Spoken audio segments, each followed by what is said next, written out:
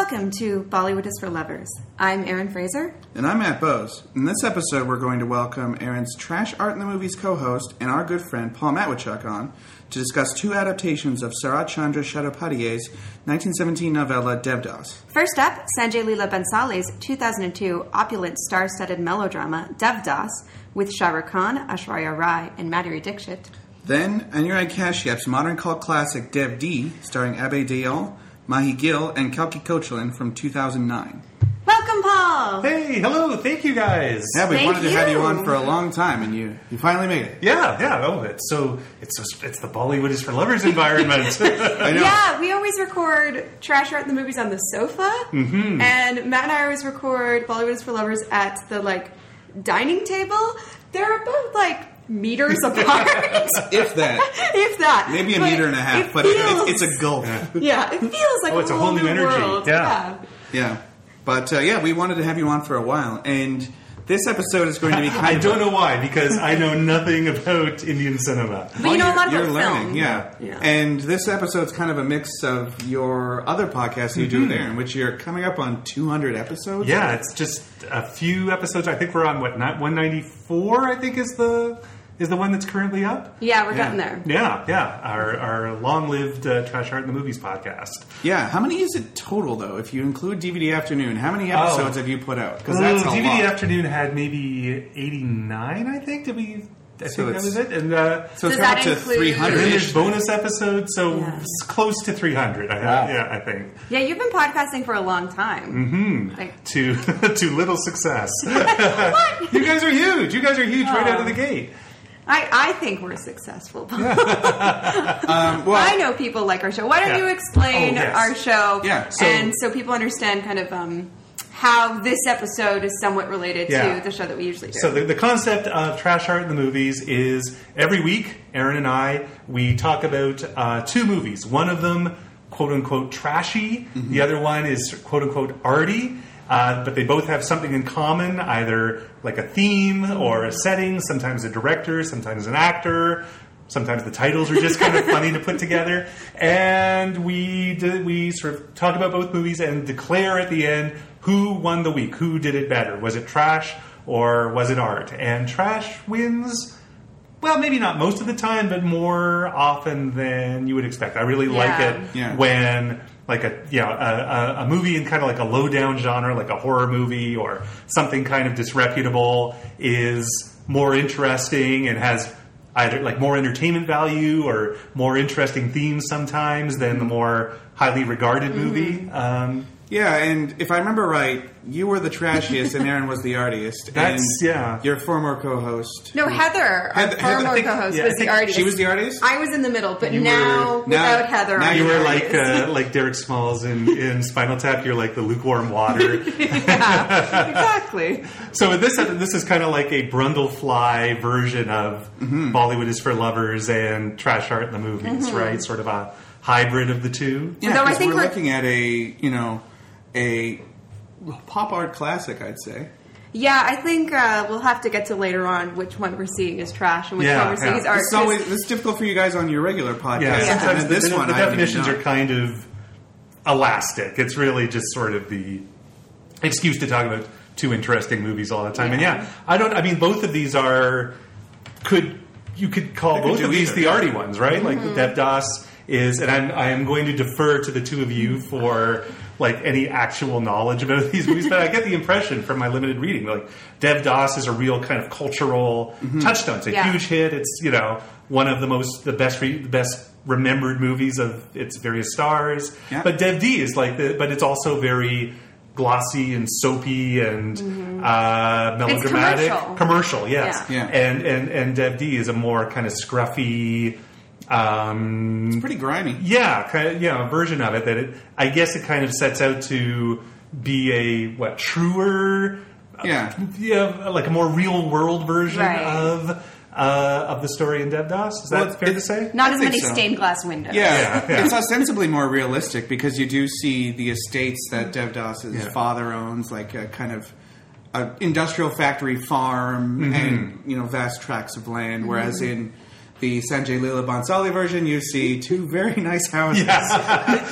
to the extent where when I was watching with my wife and we were a little taken aback that like one family is regarded as kind of like not really like good enough for their daughter to marry Devdas. It's like, oh man, that house is amazing. Yeah. How can that? They live literally a stone's throw away in the same neighborhood in an equally opulent house. But yeah, they're much more lower class. She does break her bed at one point. So that's something. She complains that the house is falling apart. Yeah, no, they say it's leaking, but we never actually see that the roof is leaking. It looks like a gorgeous place to live. Yeah, I have to say I am really excited about this, partly because these are two of our favorite directors working in Bollywood. Okay.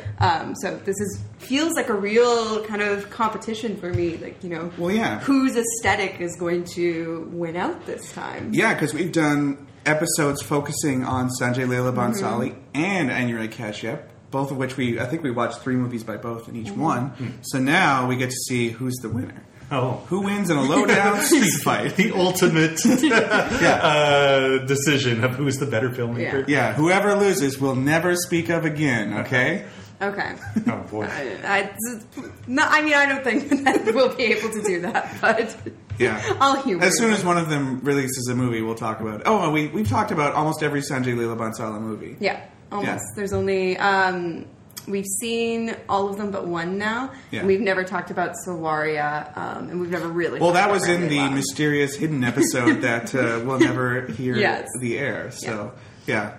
But, and we've seen most of Anurag Kashyap's films at this point, too. There's about 2 or 3 where we still have to see.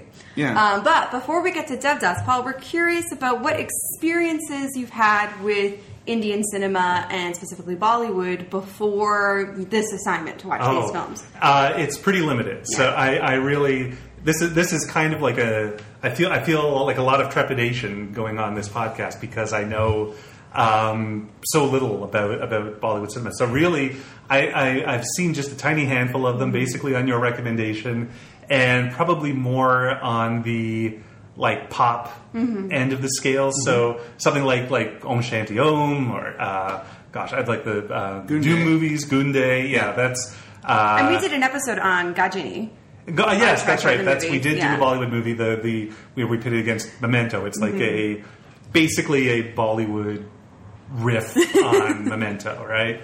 And that was a fun episode. So it's real. I haven't even seen. I've seen like one Satyajit Ray movie. It's pretty dire. So I don't really know like the careers even of Shah Rukh Khan, of Aishwarya Rai. Am I even saying Aishwarya Rai correctly? I think so. Yeah. We don't even say the names correctly. We're not the experts on saying things correctly, as our listeners will tell us often. So I'm coming in as a curious total dilettante. But you've liked what you've seen. Yeah. It's and I do want to see more and what I guess it's the qualities everyone talks about that they like about Bollywood movies is I think they still run on at least those sort of commercial ones, they run on like concentrated star power and there's just like a spirit of fun and entertainment and like giving the audience their money's worth that is super appealing. And kind of a love for cinema itself, I found, especially in something like Om Shanti Om. They love movies so much. It's such a huge part of the cultural cachet of the nation. Yeah, I think on one of the podcasts I mentioned I had seen it, and you were wondering how that movie would play to someone like me who doesn't know, hasn't seen a lot of Bollywood movies. That's a movie that is making all sorts of kind of meta jokes about the Bollywood movie making system. It has all these cameos from Bollywood stars, and I think that movie, at least for me, it totally played.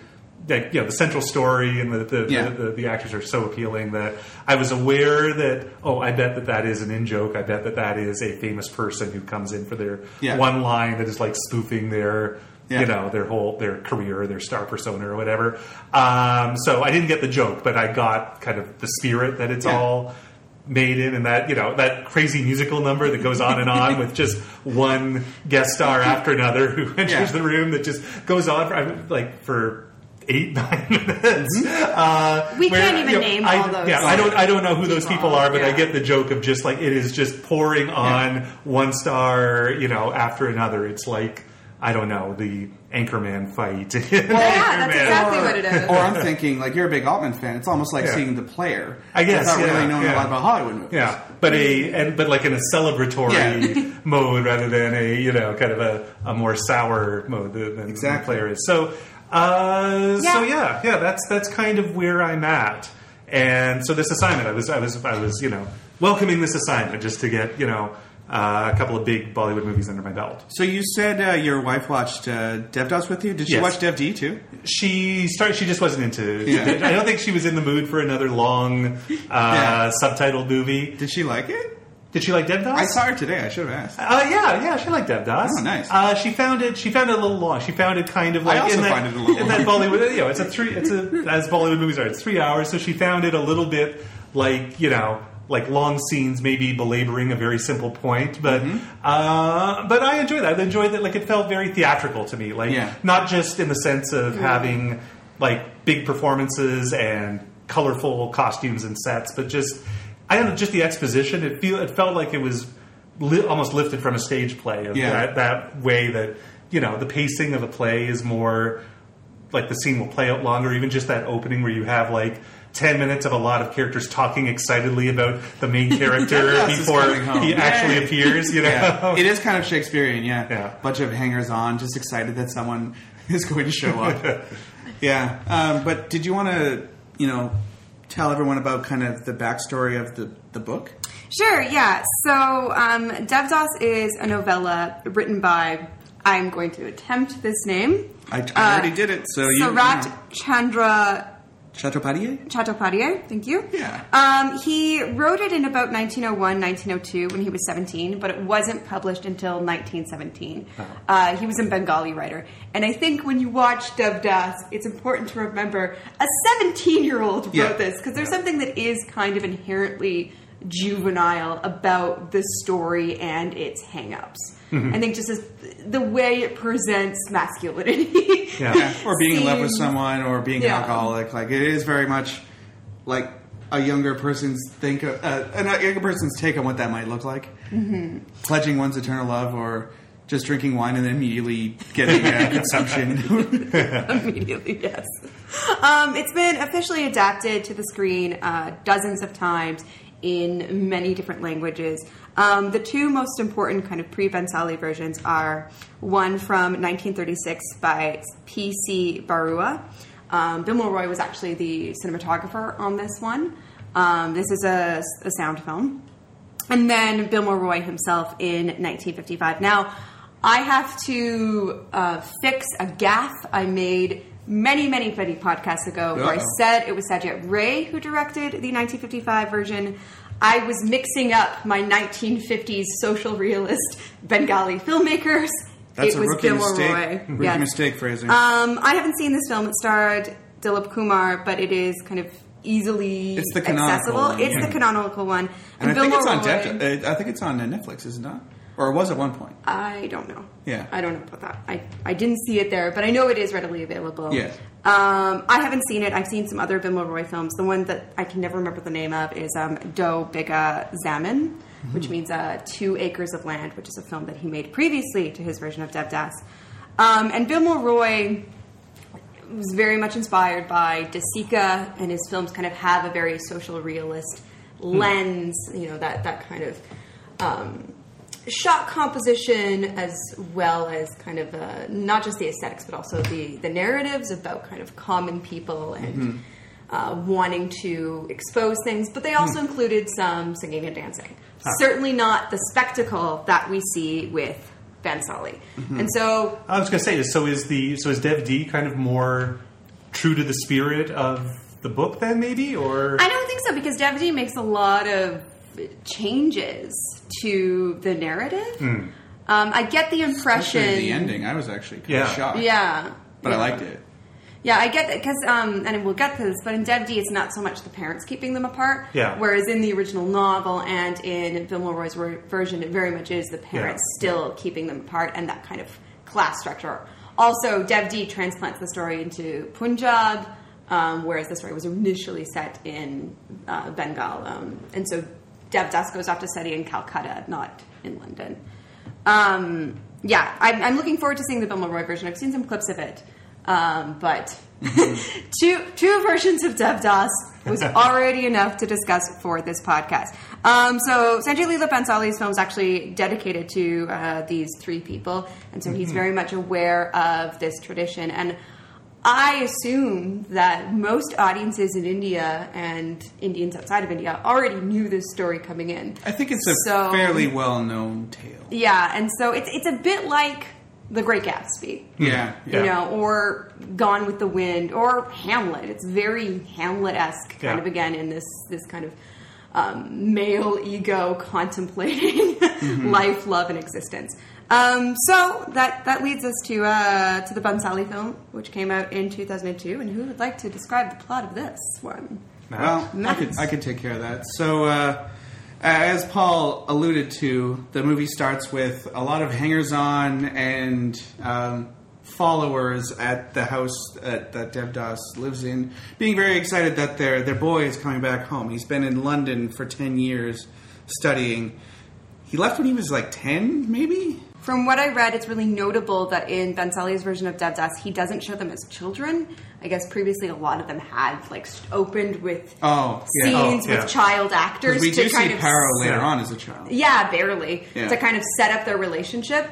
And Bhansali just kind of assumes this is a given.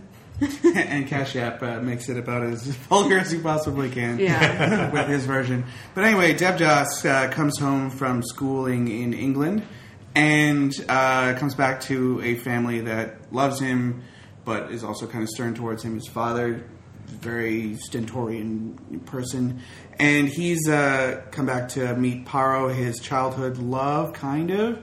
It's unclear as to whether or not he's in love with her, especially in Dev.D. But in Devdas, it seems like, Paro's definitely in love with him. Yeah. But maybe not him. Yeah. He's like a guy, he's a little more callow. She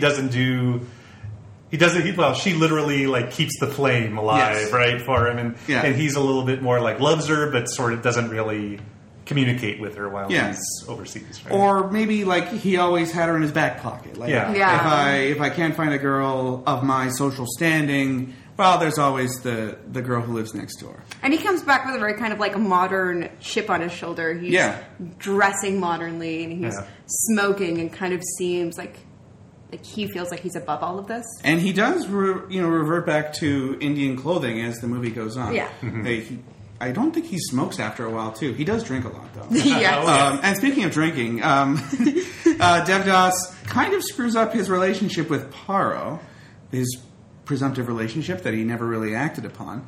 And there is a schism between the two families where, in order to prevent this match from happening, his mother and his father try to set Paro up with another person to get this off the table, get Devdas married to someone of equal social rank, even though their houses both look amazing. Paro's family is of a lower social caste. So I can explain this somewhat. Yeah, there's a lot of subtleties, I think, here that I wasn't entirely picking up on with Paro's mother and this business about the bride price is a big deal, right? So I was reading synopses of the original novella, and from what I understand, Paro's family, they're still Brahmins, they're both Brahmins, but they are from a slightly lower social caste, and instead of sending dowry when their daughters are married off, they accept dowry, so they do the reverse. So they're selling their daughters, they're bride sellers,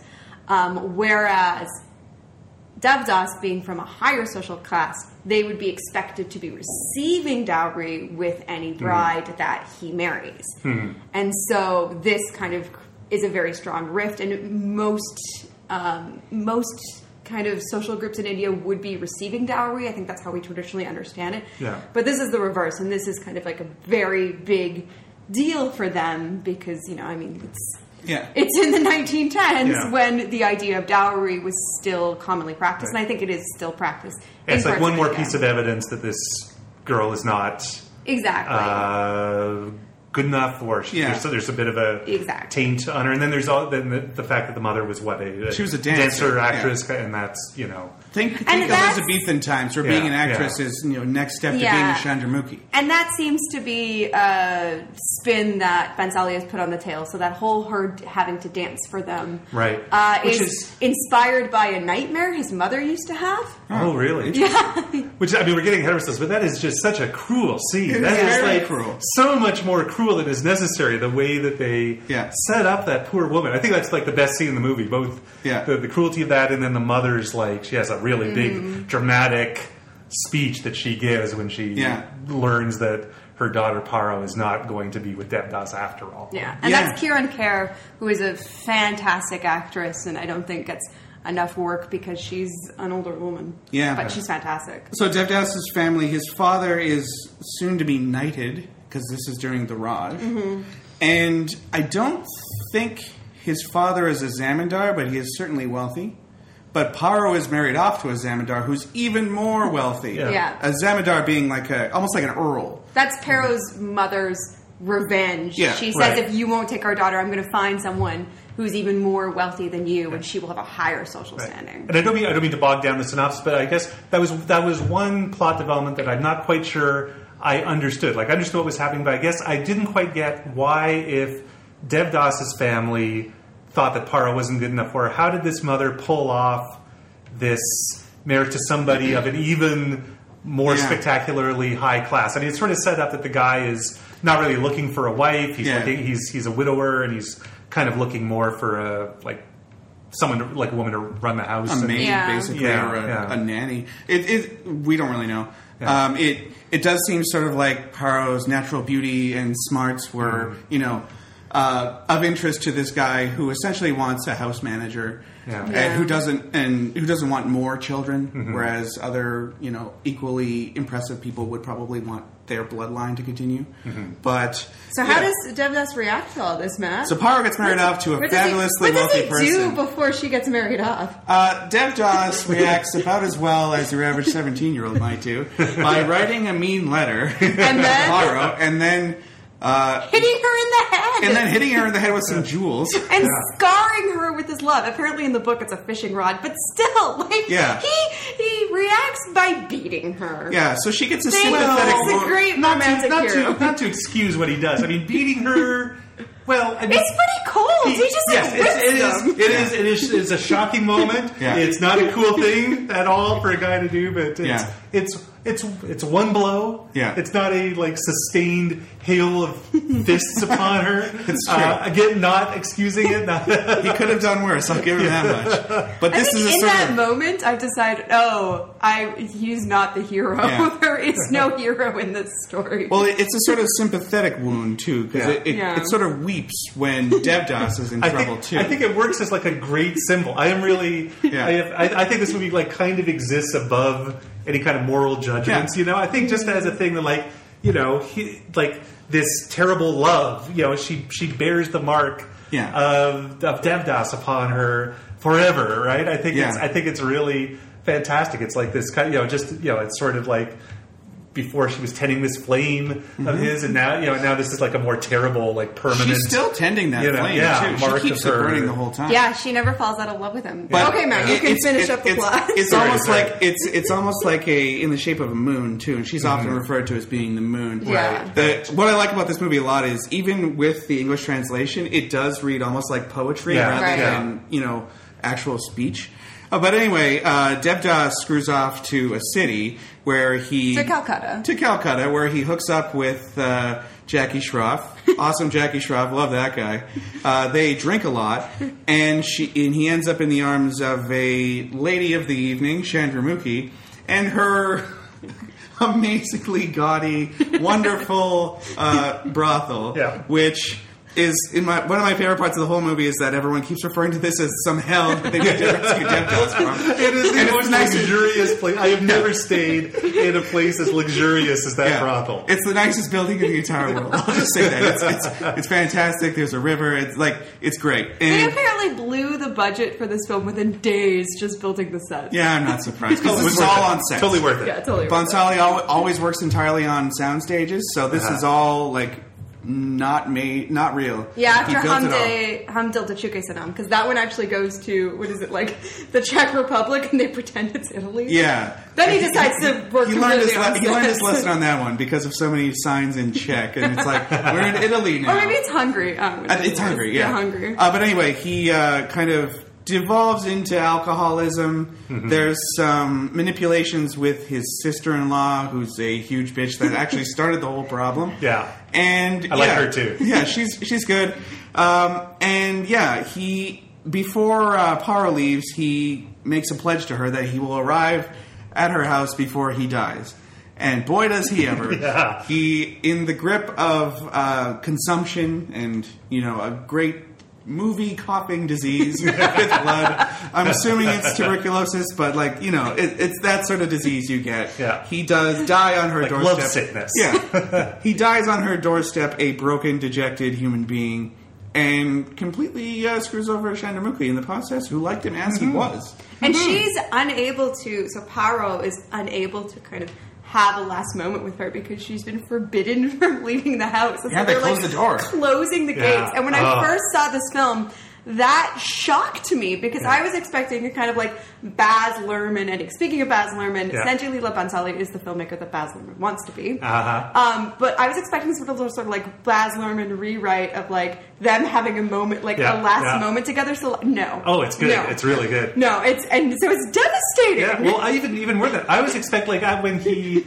halfway through the movie when he spurns Paro and goes out. I was thinking, boy, how is this movie going to contrive the two of them to be together again at the end? That's really hard to forgive. What is he going to do to redeem himself? And no, he doesn't. He just sinks into total degeneracy. It did not go where I was expecting it to. So what did you think of the movie in general? Oh, I thought it was fantastic. I thought this was like a giant slab of entertainment. I thought it was just, it's gorgeous to look at. Oh, yeah. The sets are gorgeous. The costumes are gorgeous. The actors are super gorgeous. Well, Aishwarya Rai is often considered the most beautiful woman in the world. Madhuri Dixit's also she's I wouldn't kick her out of bed for eating chapati. Exactly. She's nice. Was this fairly early on in Aishwarya Rai's career? Was this the movie that made her a star? Was she a star already? I mean, she was already a star. She'd been in Hamdil Dachuke Sanam. Thank you. That title just doesn't roll off the tongue. And some other films before this.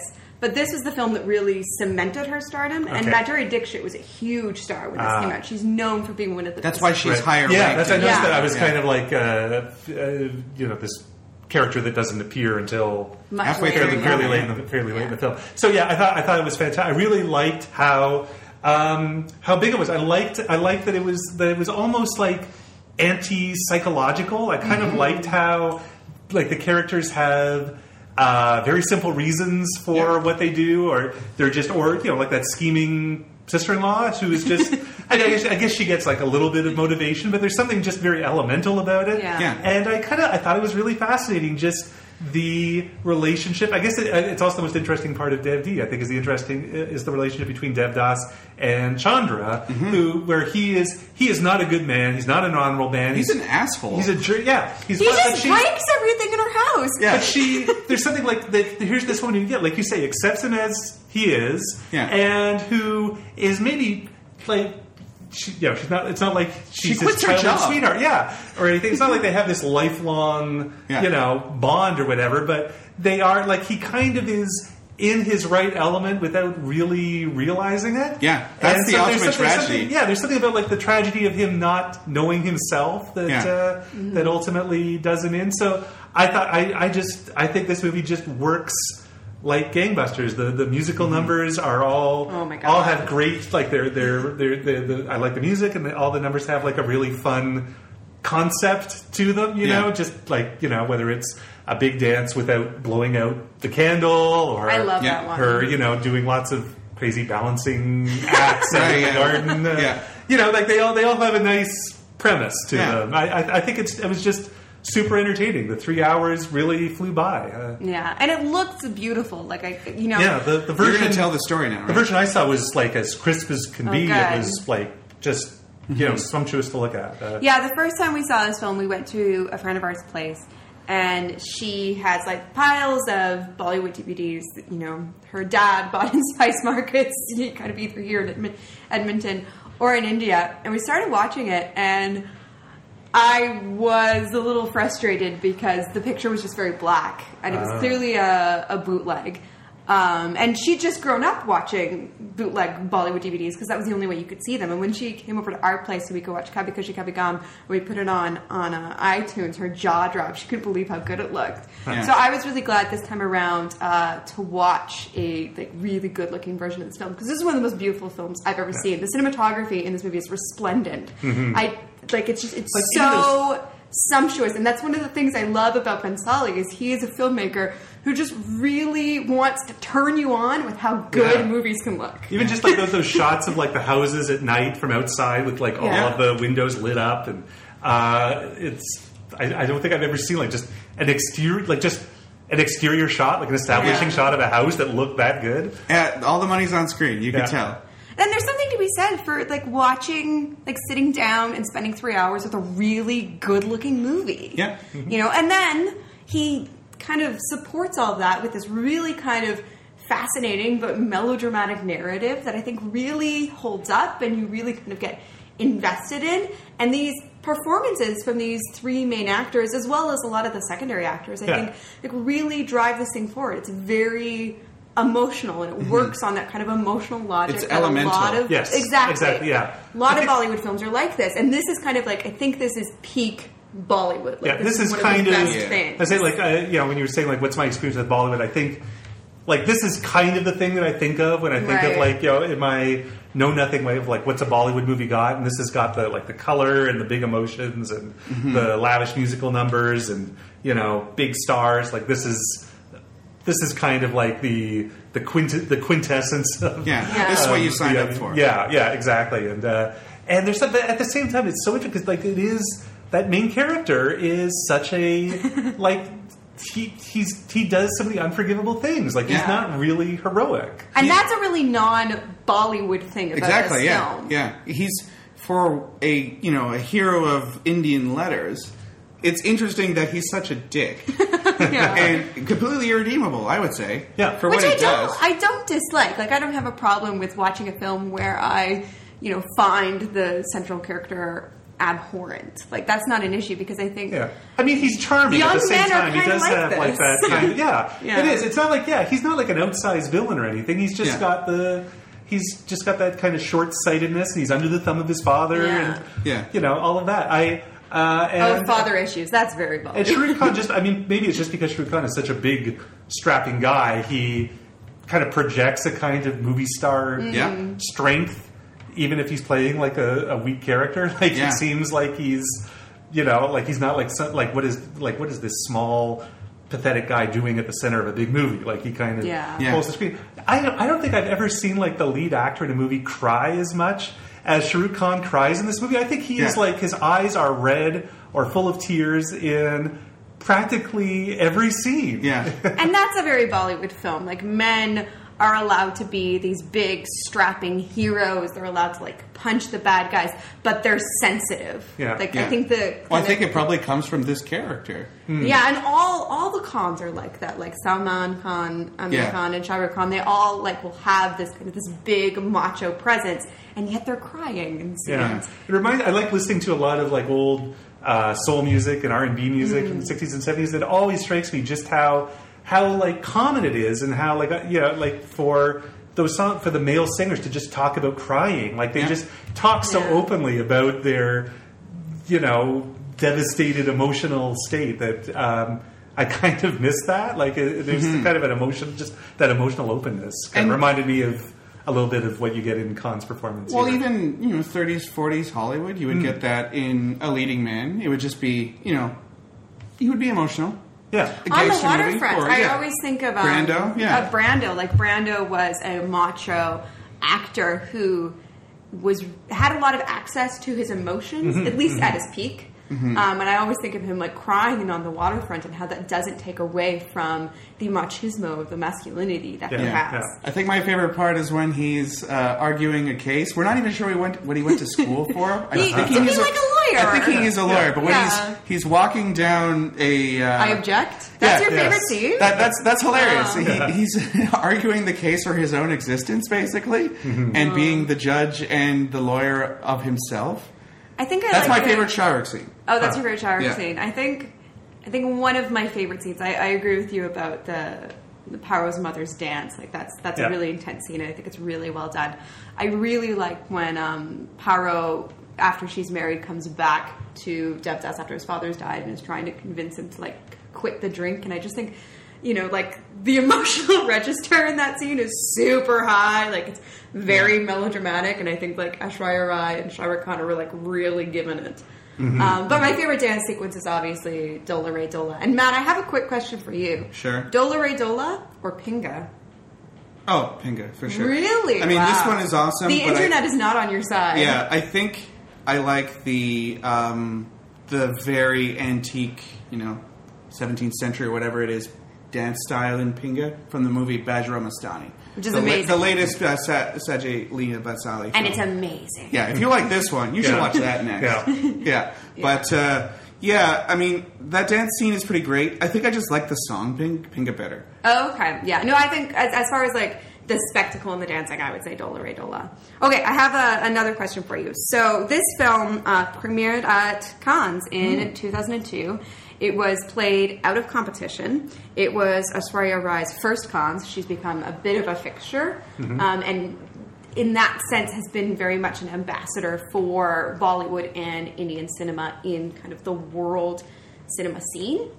But the festival director received a backlash from the committee for selecting it because it is so commercial. Now, within the context of trying to find a trash art divide, I think we're saying this is the trash, which still feels uncomfortable because I think... It could be either or. I think Bansali is like clearly a master filmmaker, so I'm curious on what you think of...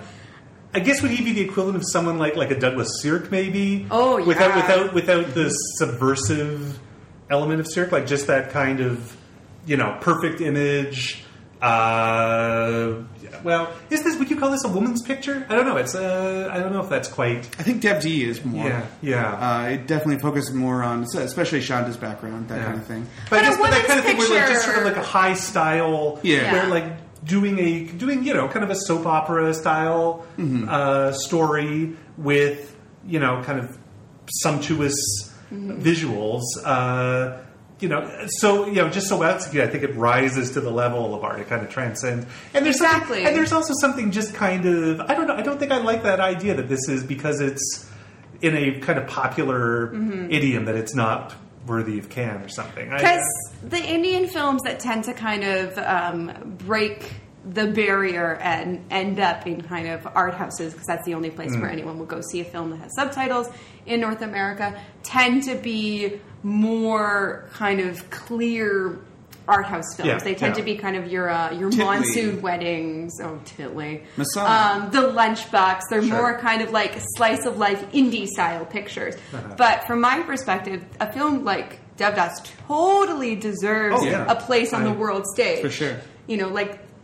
Yes, it's spectacle, but it's well done. I think of something like, I guess I haven't seen this movie, so I'm judging, but like, why is this any different from something like Indochine, that movie with Catherine Deneuve that I believe was like a big Cannes movie that was... because it's in French. But that's also just sort of a big, sweeping Gone with the Wind style... Yeah. I mean, it seems to me that's kind of operating in the same zone as I have seen Indochino, right? And we watched it in high school French class. Yeah, we did. What about the Cyrano de Bergerac adaptation with Gerard Depardieu? Like that sort of historical epic that'll play. Well, there's something about like the French, which also has the kind of very stylized subtitles. Like it's it feels like it's in a theatrical mode. Well, there's something about the French language that signals like class. Like a certain kind of like classy. Especially when it comes to movies. And then when it comes to Indian cinema, the tradition, at least in your world cinema vein has been more of your Satyajit, more of your social realism, and then but again, isn't like part the of what's so films. like great about something like Devdas is that it is totally like playing to exactly. You just feel it playing in like a huge movie theater with with I don't know, like 1,000 people in the theater, everyone reacting to the emotions in the same way, right? I mean, this has the emotional register of Bong Joon-ho or something like that. Oh yeah, or Park Chan-wook. Just like the Korean directors who are pitched extremely high in the emotional scale and also have wonderful visuals. Or Ang Lee, like this. Ang Lee's a very good choice, I think. Actually, Baz Luhrmann again. Or Baz Luhrmann, but it playing to the cheap seats doesn't necessarily make you not art, I don't think. Right. Exactly. And I feel like I agree. The Cannes Festival director should probably expand their horizons. Okay, well, the other people at Cannes should probably expand their horizons a little bit. Yeah. Just because it comes from a populist film industry doesn't make it necessarily, only a work of popular entertainment. Yeah, he stood up for the decision. He said, I really loved the movie. Yeah. And, subsequently there have been some other Bollywood films that have played at Cannes. Sarjeet, I might be getting that name wrong, Aishwarya Rai's most recent film with Randy Puda. But that's much more of a, here's a sad story happening to normal people. Yeah, whereas this is it's still very that song and dancing thing. Yeah. It did get some recognition on the world stage. It was India's submission for the Best Foreign Language Oscar that year, and while it wasn't nominated at the Oscars, it was nominated at the BAFTAs. So it got a nomination for Best Foreign Language Film at the BAFTAs. It didn't win. It also won 10 Filmfare Awards, unsurprisingly. The Filmfare Awards love Sanjay Leela Bhansali, as they should. He's phenomenal. Take a drink. Including Best Film, Best Director, Best Actor, Best Actress, and Best Supporting Actress. Oh, nice. And it won 5 National Film Awards. I should hope so. Yes. Yeah. Here's a question. As I was just kind of like puttering around the internet, kind of looking for information, context about this movie, reminded me all over again of just sort of like some of the weirdness of press coverage of Indian cinema, where this is, I guess, like the 14th anniversary of this film. We got to celebrate this 14 years. I saw multiple, at least two news stories that were picked to just like Shah Rukh Khan tweeted. Yep. He sent a tweet about Devdas. Yep. And that's a story? That is a story. That's still a story. It's still, the Bollywood industry is very star-based in kind of a way that we understand classical Hollywood, although there's less kind of like studio contracts. There still are some. And so, like, there's the kind of entertainment news really is kind of fed by stardom and like whatever stars say on Twitter. I guess that just seems like the thinnest pretext for a news story that I could imagine. Basically anything he says on Twitter. Like not a controversial statement about Devdas. Like just a, kind of a, it was great to work on this movie. Like it's not like he said anything controversial or revealed some secret about the movie or I don't know, said that he secretly, thinks it's his worst movie or something scandalous like that. Just Well, speaking of people saying that this was their worst movie, we'll be talking about Dev.D in a moment. Oh, yes. But before then, we're going to hear a song from Devdas. And what is it, Erin? We're going to play a song sample from Dola Re Dola, which is the song that plays when Pauro invites Chandramukhi to her home for the Durga Puja, and then they dance together. And this was a huge moment in Bollywood when these two iconic actresses, one who's kind of very established, very well respected, and this other up-and-coming actress got together and danced on screen. And it is epic. Did you like this dance sequence, Paul? Of course. That's great. Yeah, it's amazing. And I would say this is the most iconic scene from the film, which is notable because it doesn't even feature the title character. That's the power that the women have. Yeah, okay. And we'll hear you on, we'll see you on the other side.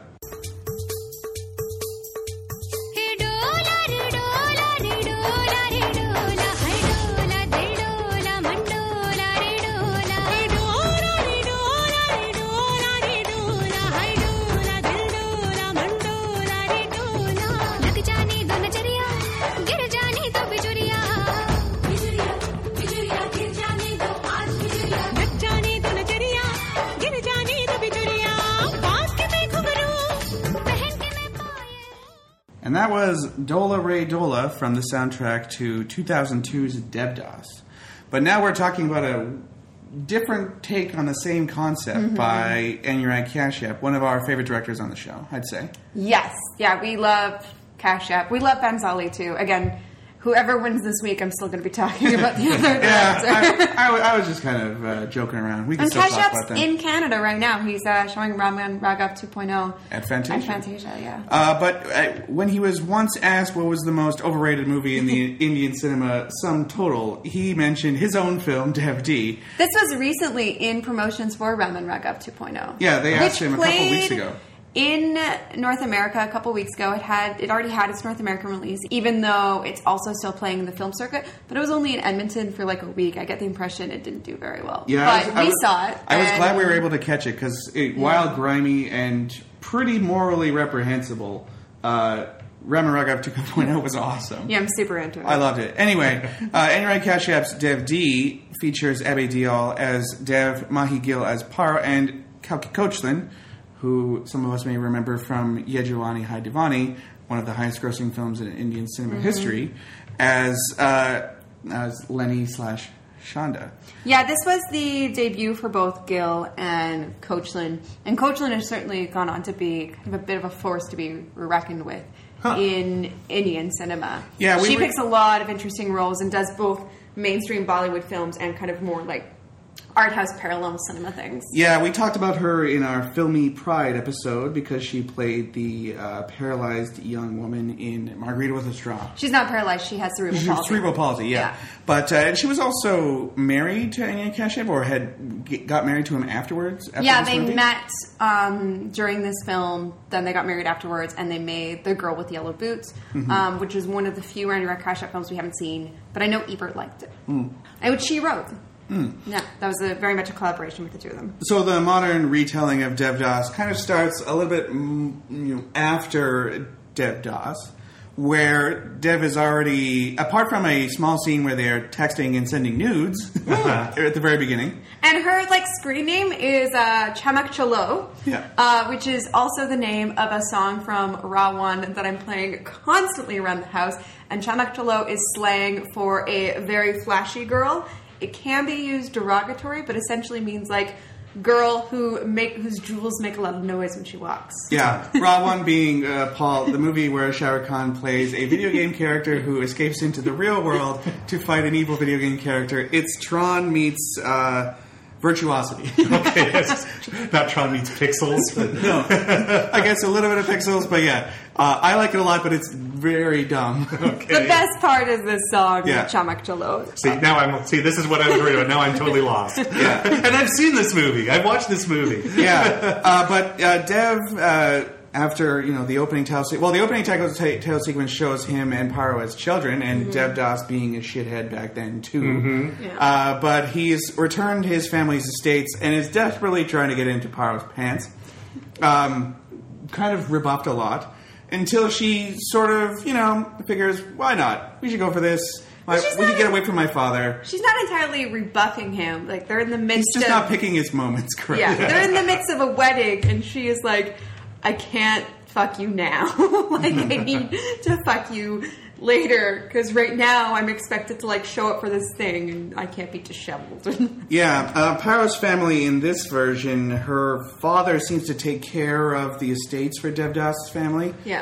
Referred to as the landlord all the time, which is confusing because in Devdas, the ruling family is considered landlords. Yeah. Because they are the owners of land, which is very... Thank you for clearing that up, because that did confuse me between these two movies. So in Devdas, it's almost sort of like he's like an earl or something who owns the land and owns the village and, is very high up. Whereas in Dev.D, Paro's father is more like the guy who runs he's like the super of your building. The social difference between them is a little clearer in Dev.D. And we should say that Dev.D is set in Punjab as opposed to the original kind of Bengali setting. Yeah. So Dev is chasing after Paro. Paro, figures a way that, he's chasing after Paro, but he also finds a girl that will sleep with him. So in he a goes chicken coop. Straight for it. She's a real classy dame. But, while Paro's making preparations for them to hook up in, I think, a cane field, She makes a nice little bed up there and everything. Dev hears that one of the workers on his farm has slept with her already and gets super mad about this. Yeah. And this is a guy who loves Pyro and essentially wants to He's just sabotage. he shoots his mouth off. Exactly, the relationship. He's How like she's spreading her legs for everybody. Yeah. And what, you're the only one who hasn't had her yet. You were And up in Dev, London. being a dick, believes him. Yeah, Dev, with no evidence to support this claim whatsoever, smashes a bottle over the guy's head and storms off. And disowns Pyro from that point forward. This is really different in that it's not the parents keeping them apart, but it's Dev's own kind of hubris. Yeah. It's his own ego. And there's actually a moment where Pyro's family tells her, like, well, they'll never agree to it because, we work for him. And then later on, you see Devdas' father, Dev, he says his name's just Dev here. I think it's Devendra, isn't it? Something. Yeah. Dev's father say, we always thought we'd bring her into our family. So we all they really put this on Dev. Like, he becomes a more reprehensible character here. Yeah. So Pyro marries, again, a rich widower with 3 kids. They're not as old in this one, and really they're not an important part of the story whatsoever. He's a lot nicer. He seems like a nicer guy than the guy in the original Yeah, it feels story. like she can be happy with this guy. Yeah. And he seems to really love her. And Dev gets apocalyptically drunk at her wedding. One of my favorite scenes is him barfing at the wedding, and then also Nawazuddin Siddiqui playing Elvis, singing a song about how terrible Dev's life is going to be from now on. And this proves to be true. Dev essentially divorces his own family at this point too, ticked at them, and moves into the city and gets into Delhi. some pretty debauched shit. He hooks up with a Chuni, who is equivalent to Jackie Shroff in Devdas. I don't know who played this version, but this guy's a pimp who is running the place where Chandamuki works. And they do a lot of drugs, they drink a lot. And that is 1/3 of the movie. That's the Pyro third of the movie. The second third of the movie is Shanda's story. And this is where Dev.D really elaborates on the story, because we hear the tragic backstory of Shanda, who was a student who implicated herself, who was implicated in a phone scandal by taking a sex tape with her boyfriend that got leaked. And this shamed her father so much that he killed himself, and her mother was essentially trying to marry her off. Her life is actually pretty miserable, and she falls into being a prostitute and actually likes it. She has some control over her destiny. Yeah, she has, I think, one of the best prostitute experiences, maybe that I've not seen in film, but certainly I don't believe that becoming a prostitute is as positive as an experience as it is here in this film. Her coworkers seem to like her a lot. She seems protected. She's allowed to continue her studies. Yeah. But this whole... gets a motorcycle? She gets a motorcycle. Yeah. This whole MMS sex scandal is based on a real occurrence where the girl's father actually did commit suicide. So this really happened.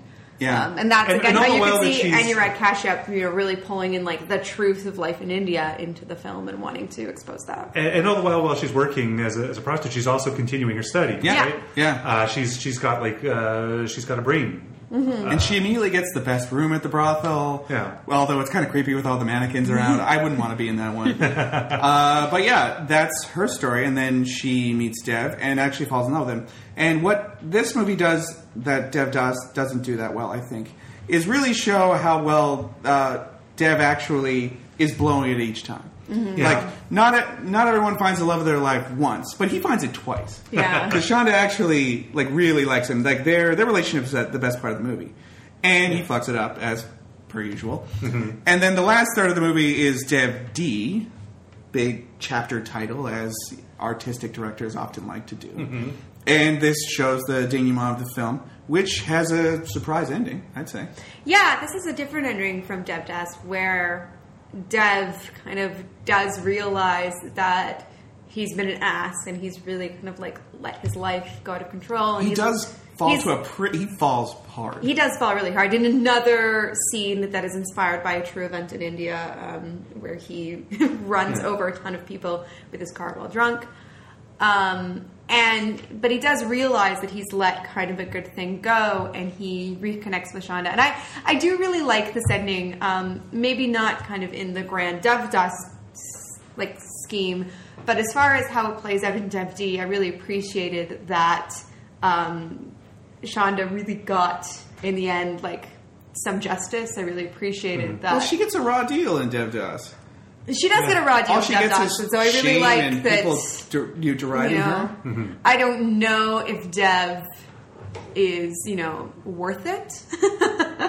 But I do appreciate that this character, who I think we see go through a really horrible thing, kind of gets a happy ending. That we're shown that just because you have been shamed, just because you have been dishonored, or you've been shown to be disreputable, that's what I'm looking for, doesn't mean that you don't deserve happiness and love. It doesn't mean that your life is over. And so I appreciate that through line through the film. However, I did find this version of Devdas to be a lot more immature, and I would say it is kind of the most immature of Kashyap's films. It's certainly the one of the ones we've seen, liked the least. Yeah, what did you think, Paul? I did not like this one as much as Devdas. I'm watching. I thought the first third. I thought the way that it was updating a lot of the plot elements from Devdas. I thought were really interesting. Yeah, we should say that he doesn't just become an alcoholic. He also does drugs, and there's a lot of very Danny Boyle-esque drug sequences. And Danny Boyle himself actually showed Anirudh Kashyap how to do this and lent him cameras and stuff. Oh, like the tilt shift photography and the speed up, Oh, okay, yeah, because he thanks Danny Boyle at the front of the movie. And maybe that's part of what I'm reacting to, is it does feel very Danny Boyle inspired, and his director I don't really gravitate towards. Yeah, I found it, I said to you before we start recording, just this feels more like something that was written by a 17-year-old than than Devdas does, or at least the source material, however close the source material is. This feels like, as much as I think there's something interesting in the idea of showing okay, what is a let's not show this glossy brothel. Let's show the realities. If the character is supposedly falling into debauchery, let's actually show it. Let's not gloss it up. It still seems a little too nice, though. Yeah, I don't think it's very convincingly debauched. As you say, the life of Shen is not she.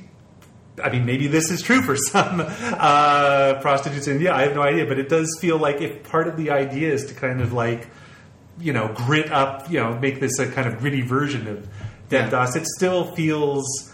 I don't think I really bought it. That this really feels like reality. It still it feels like a sort of a 17-year-old's idea of with all of her crazy wigs and the costumes, and there's something just a little. I know you say he he kind of falls pretty hard, but I don't know if I really felt this gets really. I don't know if this really gets its hands. I don't dirty. think it's tragic. Yeah, it's not tragic like Devdas. It's kind of what he deserves. Right. It's. I guess this reminded me. I saw some people had the same comparison in mind, that this was a sort of a Gaspar Noé kind of influenced movie, and I just didn't feel like it was quite as in touch with, kind of gritty low life world as Gaspar Noé movies are. And I don't know, to be fair, I don't know how much he's able to get like that in the Indian film world. So he does. I wondered the extent that he has to kind of signal things rather than show things, if that makes sense. So he sort of signals, I guess, very early on in the movie when like Devdas and Paro, they're not writing to each other. He's convincing her to text him nude pictures of herself, and you don't actually see any nudity in it. But I wonder if that's the kind of thing that is sort of a real eye opener to an audience. But and I guess kind of in a larger extent, this is kind of an abstract point, but I guess for me as a moviegoer, I don't know. There's this idea that I think Dev.D is working with, that something that is grittier and more grimy is truer. That it somehow gets you closer to the true emotions. And I think in this case, I don't know if that's actually the case. I think Devdas actually feels as kind of artificial as so much of it is, and big and theatrical. I think it kind of gets into like at least the intensity of the emotions more successfully than Dev.D does. But I think that where it is most interesting, even though I don't quite believe her situation, I think that character of Shonda is really an interesting, compelling character. How old is she supposed to be? Like the actress looks probably younger than she actually is. She was like in high school. She was like 17. Yeah, I think it's a couple of years past, so maybe 20. Yeah, I think initially she's 15, and then later on she's a bit older. But I think kind of she's supposed to be underage. The backstory starts when she's 15, because at one point you see her and Perro kind of cross. On the train, right at the beginning, and then you see that scene from her perspective and her narrative, and that's been I think at least a year since kind of like the whole MMS sex scandal thing started. Yeah. So I presume by the time that she is in this city, she hasn't graduated school yet, but to be fair, she has extremely mature. Yeah. 16, however old she is. She has the best taste in books. You see her. She is every. She's snorting coke off of what is it? She's reading Alberto Moravia's Contempt. Yes. She's reading a Lawrence Block book from the Hard Case Crime series. Yeah. And then later on, I assume that it's her book, but Dev is reading it. She's reading Megan Abbott's The Song Is You. That's what she was snorting coke off, if I remember right. Yeah. I like that she's shown as smart. Those are great choices for books. It makes me think, wow, this director is really, I would just like to see an adaptation of any one of those novels more than this one. Although I guess Contempt is already, that one's kind of taken already. Great movie. That's such a weird scene too when she's reading Contempt, and I think she's at her grandma's house. Yeah, and her grandma and her grandfather considering just beating the shit out of her because she's annoying. Yeah, and then she immediately leaves. But that was her trying to escape her mother, who the family life has become very fractious after her father committed suicide. All of this takes years, because I think she's 15 at the start of the MMS sex scandal, and by the time that she becomes a prostitute, it's been years, at least 2 or 3 years. Yeah. I will say what you say about Cash App, or at least you say he doesn't go kind of as far as someone who does want to do a gritty, realistic representation of this story would. He's done in some of his other films. He does actually go kind of much more depraved, and so I was kind of surprised. The most grossest movie I've ever seen. Yeah, it's pretty bad. It's awesome, but it's bad. Surprised because this, with the exception of Bombay Velvet, which is really an outlier in Cash App's work from what we've seen, although I would say is still an excellent film. This is as nice and glossy as I've seen. Yeah, his films are usually a lot dirtier. This feels like it's it's like a young, 17-year-old, 19-year-old young filmmaker whose idea of life on the streets is from movies. It's from Gaspar Noé. It's from Danny Boyle. He does a direct homage of Mean Streets, of the scene of Harvey Keitel getting drunk in the bar with the camera kind of mounted to his chest. So everything is kind of going off kilter behind him. You know that scene, right? I think it's Martin Scorsese's editor, Thelma Schumacher. Is that how you say her name? Yeah. Who edited Bombay Velvet. Oh, really? So Scorsese's clearly one of his. He landed Thelma Schumacher. That's really impressive. I think the graffiti everywhere is really the imprimatur of what the problem is. There's a Wonder Woman. Because it's. While kind of cool, it's not something that would ever exist. Yeah, you would never live in an apartment with this crazy graffiti wall. Right. Yeah, it's trying to look squalid, but it's theme park squalid. Yeah, it's like what a fashion shoot would be like a where it's some sort of heroin chic fashion shoot. Yeah. So it's I don't know, people looking kind of strung out in the foreground, but in the background, it's a really cool wall. Yeah. So I do think I understand where Cash App is coming from when he says, when people ask him what's the most overrated film in India, and he would say his own film, Dev.D, which was a big success. This was a well thought of... it was very well thought of by critics and is considered a cult classic. It won 6 Filmfare Awards, including Best Supporting Actress for Kalki Koechlin, and Critics Award for Best Actress for Mahi Gill, and also won 1 National Filmfare Award. And he was nominated for Best Director. So it was really well thought of, but kind of having seen his subsequent work and also kind of how he has found a place for himself within the Bollywood film industry. So at one point, he really had a chip on his shoulder. He was saying, you know, these things about how Bollywood is opiate for the masses in India, like giving this escapism and not allowing people to kind of come in touch with the realities of the country and the world that they live in. And now he's really kind of matured, and those statements he doesn't make as much. And he's producing Bollywood films, a lot of interesting Bollywood films. So things like The Lunchbox, Lutera, my all-time favorite Bollywood film, Queen, even Shandar, and most recently Unta Punjab. Yeah, he's also a guy that has got in trouble with the censors A and lot. is willing to go to the mattresses with him too. Okay. Which it's especially hilarious considering Unta Punjab. We talked about this in our mid-year wrap-up episode, but Although at that point we hadn't seen the film. Yeah. We've seen it now. We loved it. We've seen it. It was awesome, but it got tons of flack from the censors. They wanted 89 cuts, including the word Punjab taken from the title. Parliament MP election. It's a movie about the drug problems in Punjab, and I think while also a little bit stylized, it probably does a better job of showing what low life looks like. But he was defending this movie, saying, you know, and he was the producer. He was the producer of it from his production company, Phantom. He was, you know, arguing about it like, you know, this is a political thing. You're just trying to get rid of this movie because it doesn't show the government in a good light. This is assassination. Don't do this. Whereas Raman Raghav 2.0, we didn't hear anything about it getting in huge trouble with the censors. But it's about as amoral a movie as I could possibly think of. Yeah. Whereas Uttar Punjab relates to being drugs are bad. Yeah. And Anurag Kashyap's first film has never been released because the censor board didn't clear it. And his second film took 2 years to come out because it was about a bombing, and they were waiting kind of for the trial of the perpetrators to be over before the censor board would clear it. He's a really interesting filmmaker. That all sounds really interesting, and certainly there's all sorts and I think Dev.D is like interesting the least elements interesting in this movie. Like I was into, like I said in the first part, like just I thought like reinventing this story felt. I thought, you know, imaginative and and stuff. I'm not sure why it didn't all kind of come together for me because like the China character is really interesting. There was just kind of it felt in its own way like just kind of the reality of the movie. I guess that the movie makes such a big to do about it, you know, being the tough, non-glamorous version of this story, and I think it doesn't quite stick to its guns. What do you think he had in his bag?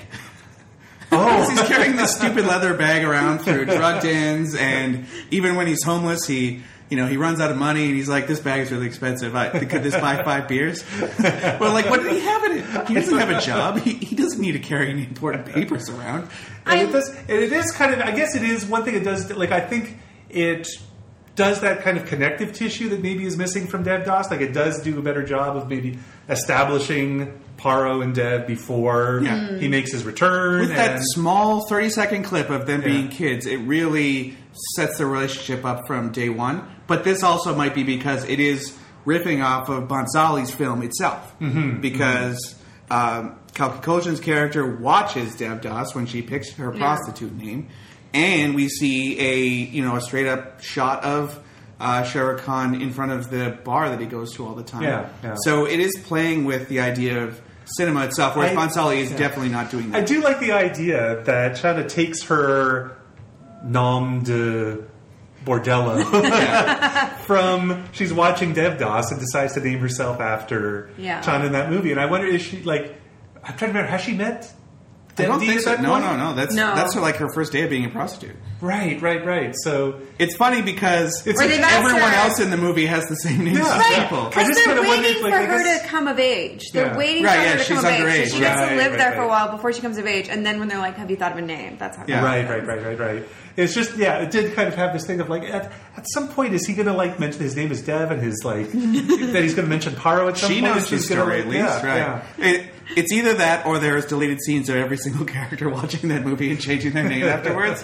Because, it's a fun aside. I like it a lot. And Kashyap's more likely to reference other filmmakers, as you've noted, the Mean Streets and Danny Boyle. Whereas Bhansali is kind of a thing unto himself.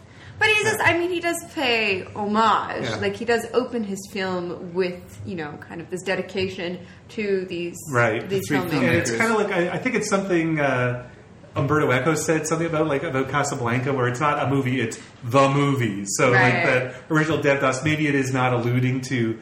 It's not quoting previous movies, but it is kind of drawing upon like it's sort of this whole tradition of the big widescreen Technicolor. Sink into the luxury of it sort of thing that is so much of what movies provide. Like, well, I'm glad you found some things interesting about this film. Because I have to say, what you're saying about the rest of his career, he sounds like a cool guy who's forced for good, right? It's weird. Yeah. Well, because I was going to say, like, I do think this is the least interesting film I've seen from him. And so I was a little worried because, I mean, we were trying to pick things that you might like. Like, I did want to have you on and talk about stuff that hopefully you'd enjoy. And then when we watched Dev.D, I was like, oh, this is like the least interesting Cash App film I've seen. I hope this doesn't turn Paul off from Cash App. No, I'm curious. Is this a thing like that a lot of, like, I don't know, younger directors who want to kind of break away from the rules of Bollywood who, again, tell me if I'm wrong here, but like, there's still, I guess, an assumption that even a dramatic movie is going to have music in it. It's going to have some kind of musical interludes. And this one, kind of finds ways to incorporate music and even musical numbers, but in a way that does that all the time. In a way that still feels it's like within the kind of the reality of the movie. It's I would say that's it's not quite as much of a like actors singing and dancing. Yeah. Well, music is where the story stops short. Like music is always a part of Bollywood films, and I would say of most Indian films I've seen. I would say that Cash App is more likely to incorporate a song and dance sequence into the narrative and not be it's diegetic. It's diegetic always. And not always diegetic. If they're going to be dancing, it's probably diegetic. But there is like Calorie, our favorite song from Gangs of Wasseypur. That's not a diegetic song. Yeah, but he generally, for a guy who doesn't make Bollywood musical style numbers, has a good ear for music. Yeah, because he's always got generally good stuff. Because there is that club, and the movie does kind of stop short for a dance number that's being taken. That's sort of a hip hop dance kind of number, which is like within it is diegetic in the movie. But then I think it's the same performers, right, who then do kind of like this weird non-diegetic interlude later on in the movie where they're kind of singing almost like sort of singing into the camera as if like imparting wisdom to Dev. And there's kind of music. There's sort of montages and there's music that plays. I don't know if the music maybe this is just not my ear for Indian music is not very well developed, but I don't know if the soundtrack held together cohesively to me, but maybe, I guess it's not like, I don't know, a Wes Anderson soundtrack necessarily all holds together sensibly either, so I don't know if that's like not really a valid criticism. Yeah, I wouldn't say a lot of other directors make... they'll either do a general Bollywood style or there'll be kind of music in the background of scenes. Cash App does like to put it front and center a lot of the time. Yeah. And for good or ill. But the songs he picks are generally pretty cool. Yeah. Yeah, well, again, he's working with composers writing all the music for the film, and I think he always it's not like they weren't all by the same composer, right? It for the most part, they are. Yeah. Oh, are they? Oh, okay. And so I think he picks interesting music for the most part. Again, like I think the soundtracks for Gangs of Wasseypur are like masterpieces. I think they're kind of incredible. They're very cool. This is good. I can't remember the name of the composer. We'll put it in the show notes. This is good. I don't love it, and I've loved some other music by this composer, but I still really liked this. I still thought it really worked within the film. And I like the way that Cash App uses music, because that's one of the things that I love about Bollywood and I love about Indian cinema is that there is a lot of music. And even speaking of Wes Anderson, I mean, he has an entire film where he just uses music from Satyajit Ray films. Like they really, that's part of what draws you into this cinema. That's part of the culture of their cinema is music. That's the one Satyajit Ray movie that I've seen is The Music Room, which I think is a masterpiece. Yes. It is all... music is again front and center in that movie. But music is as important as montage in the Indian film. Right. world. Yeah. So I guess the last thing I want to ask you, Paul, is what did you think of Kalki Hoagland? Just because we're big fans, we've seen her in a lot of films, and this was her first film. This was the first time you've seen her. And she married the director. Yeah, they have really, since broken up. Yeah. She's really striking. She doesn't look like anybody else I've seen in my Bollywood viewing experience. Is ethnically French, but was raised, which I've never seen her speak French before, and she spoke French in this film. She spoke French in this, yeah. But she was born and raised in India and has kind of faced some racism in the industry because of that. It's kind of like reverse racism that people like Katrina Kaif and Nargis face, being ethnically Indian but born in the UK and America. But she's a very interesting person. Oh, she's super fascinating. Yeah. She's looks like a skinny Michelle Trachtenberg, maybe a little. Yeah. And I liked her. She's the most compelling part of the film. Performances seems mature beyond her years. And there's something I don't know, just kind of like going on, almost like behind her eyes, independently of the movie. If that makes sense. That you just kind of. I was just like, who is this girl? Like, so I'm not. I kind of wondered just what her situation was within the industry, because I thought you see her, you think, she really pops off the screen, but I don't know what kind of roles are out there for someone like her. She doesn't look like a traditional. Well, she plays a woman with cerebral palsy in a queer identity film, and then she's also one of the best friends in Ye Jawani Hai Diwani, which is it was the highest grossing Bollywood movie of all time. Not of all time, it's one of. Yeah, but it was when it came out. Well, yeah, but not quite. But she's like a Janine Garofalo type in that one. Yeah, so when she's doing kind of these more again like art house fare, she does a lot of lead roles, and then when she's in kind of more mainstream Bollywood films, she's more in supporting roles. But she's always great, and we're really big fans, and so it was nice to kind of see this performance, because I can see how people really zeroed in on her being the best part of this film, because she is. Yeah, and there's like a just kind of like a sexual frankness to her. She seems like she just kind of owns her.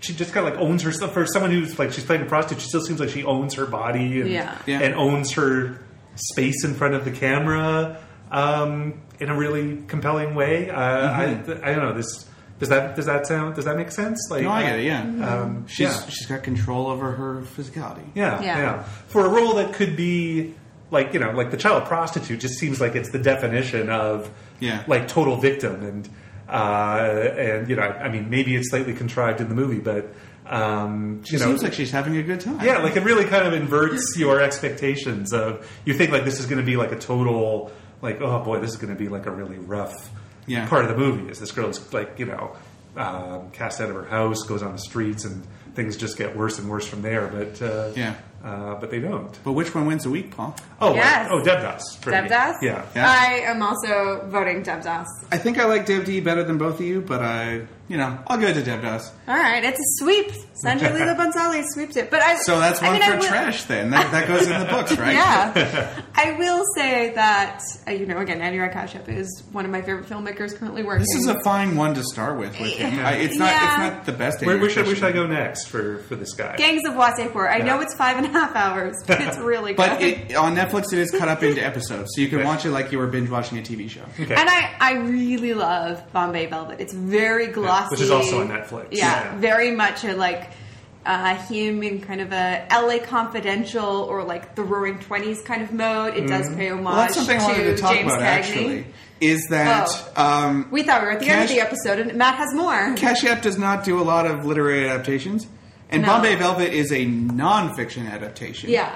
Which I feel like maybe he got constrained. He felt that I have to do the gritty version of this, whereas Bhansali has done the epic version. And maybe he thought, I have to, grit it up some. That's my take on what he did. Well, I know, this project somewhat originated with Abhay Deol, who was I want to do, a gritty, updated reboot of Dev.D, and he was coming off of No Smoking, which is an adaptation of the Stephen King short story Critters, Inc. with John Abraham, and the stills I've seen from this make it look like Naked Lunch. We really need to watch this one. Yeah.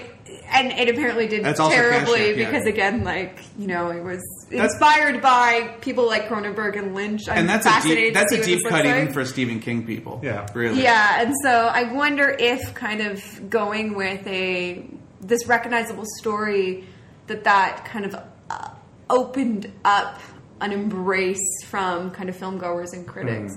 It's like Lerman doing Great Gatsby. It's everyone's always interested in a take on a classic tale. I don't think it's Lerman doing Great Gatsby. I think it's Lerman doing Romeo and Juliet. Yeah, actually, that's a lot closer. That makes more sense. You're smarter than me. Even like Gus Van Sant doing My Own Private Idaho. That kind of.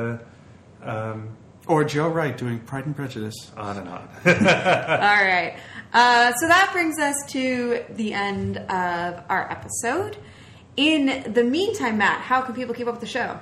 Well, you can check us out on Twitter at BollywoodPod, and you can find myself on Twitter at Matt_BOWES.